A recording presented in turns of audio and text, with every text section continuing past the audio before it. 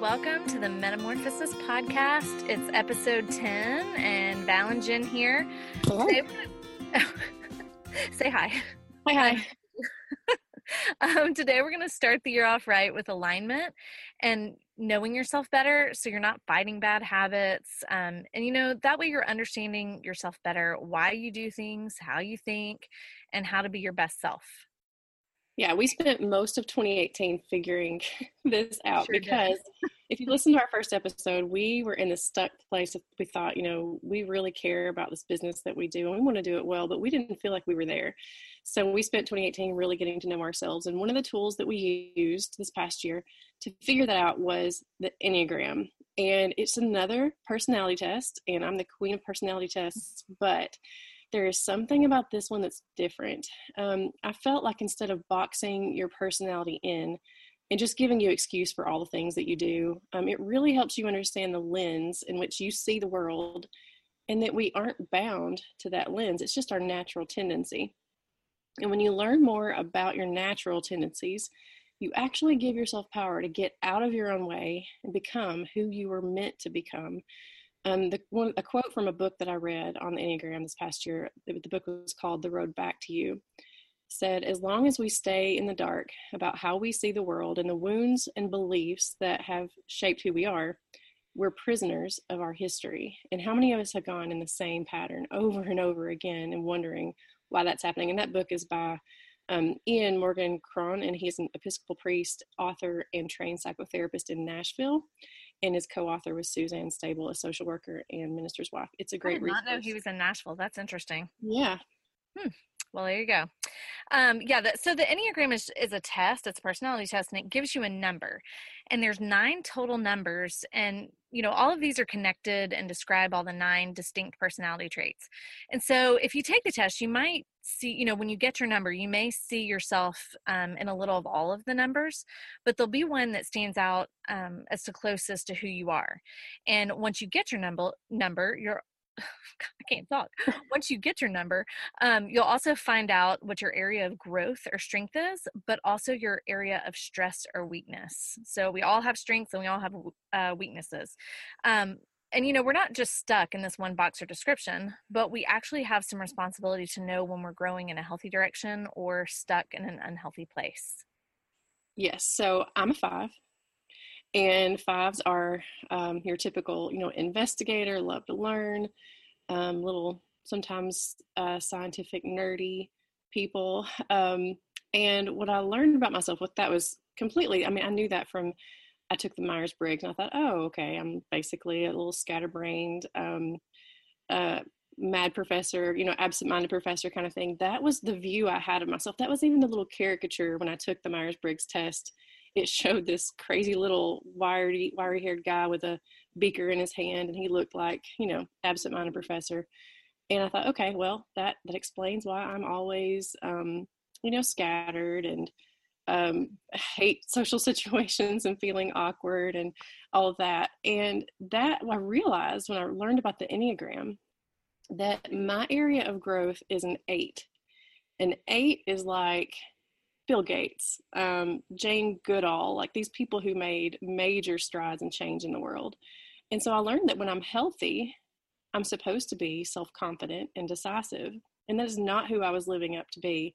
And when I'm stressed, I grow in the area of a 7 and their unhealthy tendencies, where I become withdrawn and very scattered and not able to focus on one thing long enough to finish it or see it through. And so it really helped me to see that it's not my destiny to be this scattered person that, has trouble functioning. That is actually when I'm most stressed. And when I get in a healthy place, I'm very productive, very confident, very decisive. Yeah. And then, okay, so I took the short version. This is the funny part. This is great. Yeah. So I took the short version of the test, and you can take the short version for free on enneagraminstitute.com. Or you can take the longer version. I think the longer version, I don't know if it costs like $10 or something. I haven't taken it yet, but I took the short version, and I originally got a 2, which is the helper. And I read it, and while I definitely could see parts of myself in that I didn't totally identify with it. There were aspects of it. Twos have a tendency to help out of I don't know, a kind of a neediness. They need people to need them, right? And I wouldn't say that I um, serve or help out of that place. And so I just was a little bit confused by it. So Elisa, who if you guys listened to in one of the episodes a while back, she is a counselor, and she told us that a lot of women in the South mistype as twos. Um, when we answer the questions, somehow we end up twos, but we're not. And so when people mistype as twos, they're actually sometimes eights. And so twos are very giving and compassionate and, all that. But what I discovered was that while I love serving, the core of my personality was much more forward and direct. And I tend to see solutions when others don't. So based on Elisa's recommendation, I looked at the eight, and everything made sense to me. Like, I completely identified with the eight. And a healthy eight will be warm and compassionate like a two, but an unhealthy eight will be indecisive and scattered like a five. So basically, when Jennifer and I are both in unhealthy places, we're a wreck together. Yes. I'm the worst version of you. Yes, absolutely.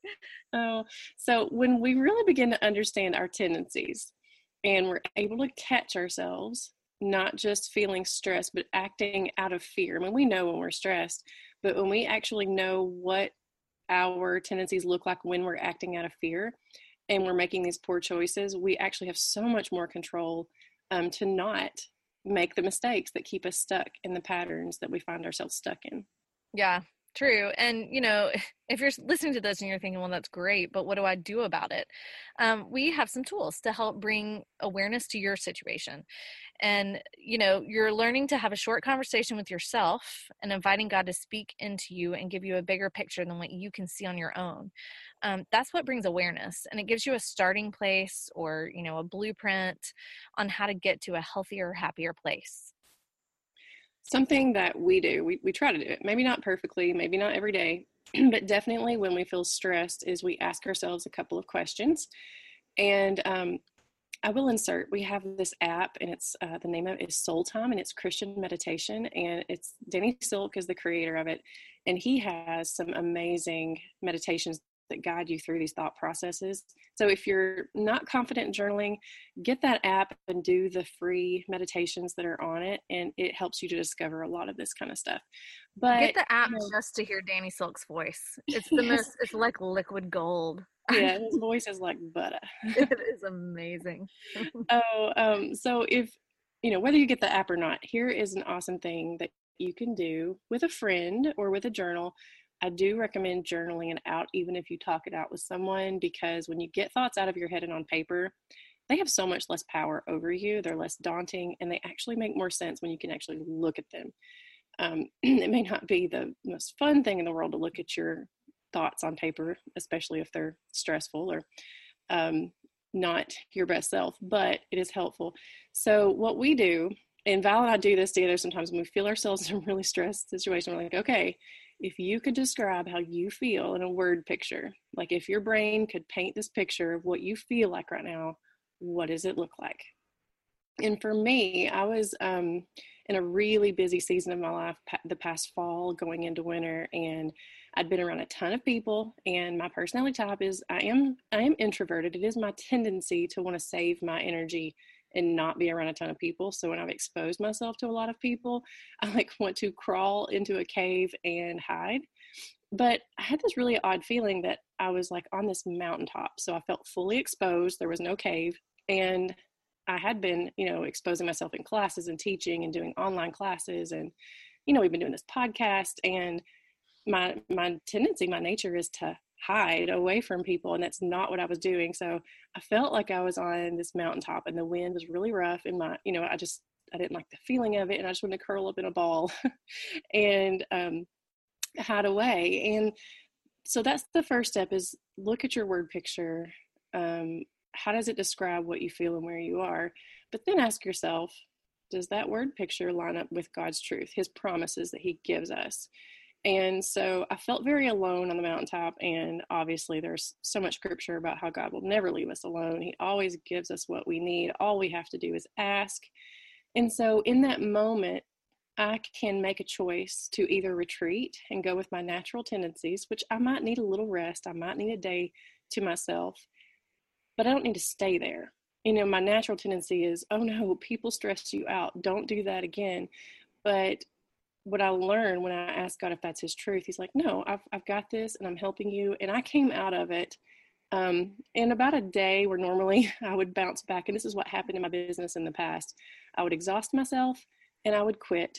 And I wouldn't go back to it until I had recharged several months later. And you can't run a business that way. You can't, deal with people and be successful in dealing with people that way. And so I had to overcome that part of myself. And had it not been for the Enneagram, I'm not sure that I would have noticed that pattern. Yeah. Well, and so one night when I got in bed, I literally laid down and, it's the first time all day I'd had to even like have a moment of silence. And all of a sudden this picture popped in my head of like a mouse being hung by the tail. Like I felt like I was literally being hung upside down by the tail. And, with my Enneagram number an 8, like a large part of my personality is that I like to be in control. I want to fix all the things. I want to be in control. And I had been and am continuing to, as we're changing all these things in our business, and we're just up in our game a lot in doing what we really feel called to do. There's a lot that we're doing that is new to me, and I'm learning. And in the meantime, it was, the middle of the holidays, there was a million things going on. And I just literally felt like I was hanging in the air upside down by the tail. And the next day I talked with Jennifer about it. And, once again, it's like that feeling of not being in control is very uncomfortable to me and can easily lead me to a very unhealthy place where I'm trying to fix all the things in my own power, and I'm striving and living in a way that doesn't speak to God's truth. And so, in that, Jennifer and I talked it out, and it's like, okay, no, at no point am I hanging upside down. God has complete, he's covering me. He has good plans for me, and all the stuff that we're doing, while parts of it, are challenging, um, just because I can't control it does not mean it's not going in a really awesome direction. So, knowing that aspect of my personality, knowing how much I need to feel in control, I realize that can lead to an unhealthy place. So then I can release it. The awareness of it helps me release it in a healthy way. Yeah, feelings aren't the most comfortable thing in the world, but ignoring them is the worst thing Way ever worse. because acknowledging them actually gives you a tool to change the way you feel. So as we've mentioned in other episodes, we use essential oils to manage our mood and interrupt the thought patterns when we know we're way off base. So like we can line that feeling up with truth and go, wait a minute, I do feel this way. That is true, but it is not truth that this is the situation. There is something I'm not seeing. I can't see the bigger picture. And so essential oils affect our limbic system, which is a part of our brain that controls our emotions, sends out the chemicals and hormones needed to feel certain ways. And in some application methods, they can actually dissolve the old pattern and the muscle memory of the negativity, because we store these feelings in our body and it's like a muscle memory of the same feeling over and over. So sometimes you can apply an oil once and really get breakthrough. And then sometimes you need to apply an oil regularly because the regular use of essential oils helps to support your mood. And doing that every day is going to build new muscle memory, new thought patterns, and just new ways of living and thinking instead of what you're used to. Yeah. Okay, so we have a powerhouse oil that we're going to talk about this month. And this is Melissa oil. And y'all, it is a kind of expensive oil. It's about $135 for this oil if you're going to use it. But, it is worth every penny. And think of it this way, a typical counseling appointment is about $135.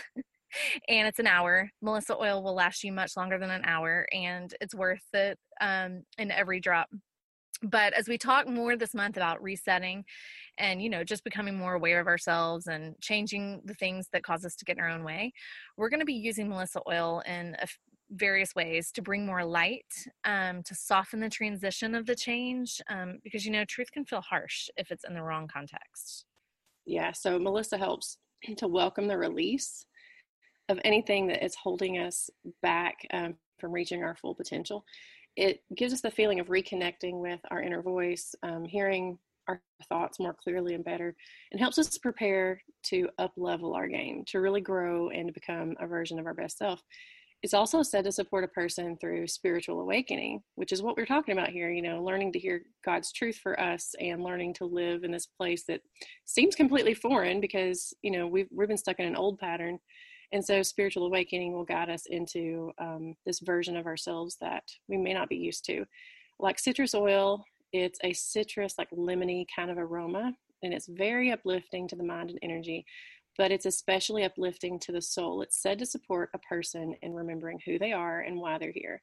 I see this oil as a good one for people that have gone through a really rough 2018. I know I've talked to a lot of people that just experience loss after loss after loss in 2018. And so, that kind of dark night of the soul time, it's really good for people who have been through that. It sheds light. And when we're in the depths of hopelessness or self-doubt or feeling desperate and able to go forward, Melissa oil can open us up to the potential of joy and teach us how to allow it to flow through us in our life again, especially when it seems like, a pipe dream to the cynic, because when you've gone through, harsh situation after harsh situation, it joy just seems like this far distant thing that isn't attainable, and you've closed yourself off to the possibility of good. So it lifts us up out of those dark places and back into light and hope. Yeah, and we'll be sharing a lot more tips and recipes in the next few episodes on how to use Melissa oil specifically. But for now, if you have Melissa oil, place it on the back of your neck and behind your ears. It's a really great place to start. And you can use a couple drops of Melissa oil in an Epsom salt bath to feel calmer and more in control. That actually sounds amazing. I may go do that really soon. I think I'm going to put that on my list today. Yeah, there you so go. We got more tips. We got more tips in other episodes, but you probably can't handle those yet. Yeah. We'll break into this slowly. We're going to ease into this. So look for our next episodes and learn more about Melissa, more about connecting with yourself, and more about thinking through these negative, stinking thinking thought patterns.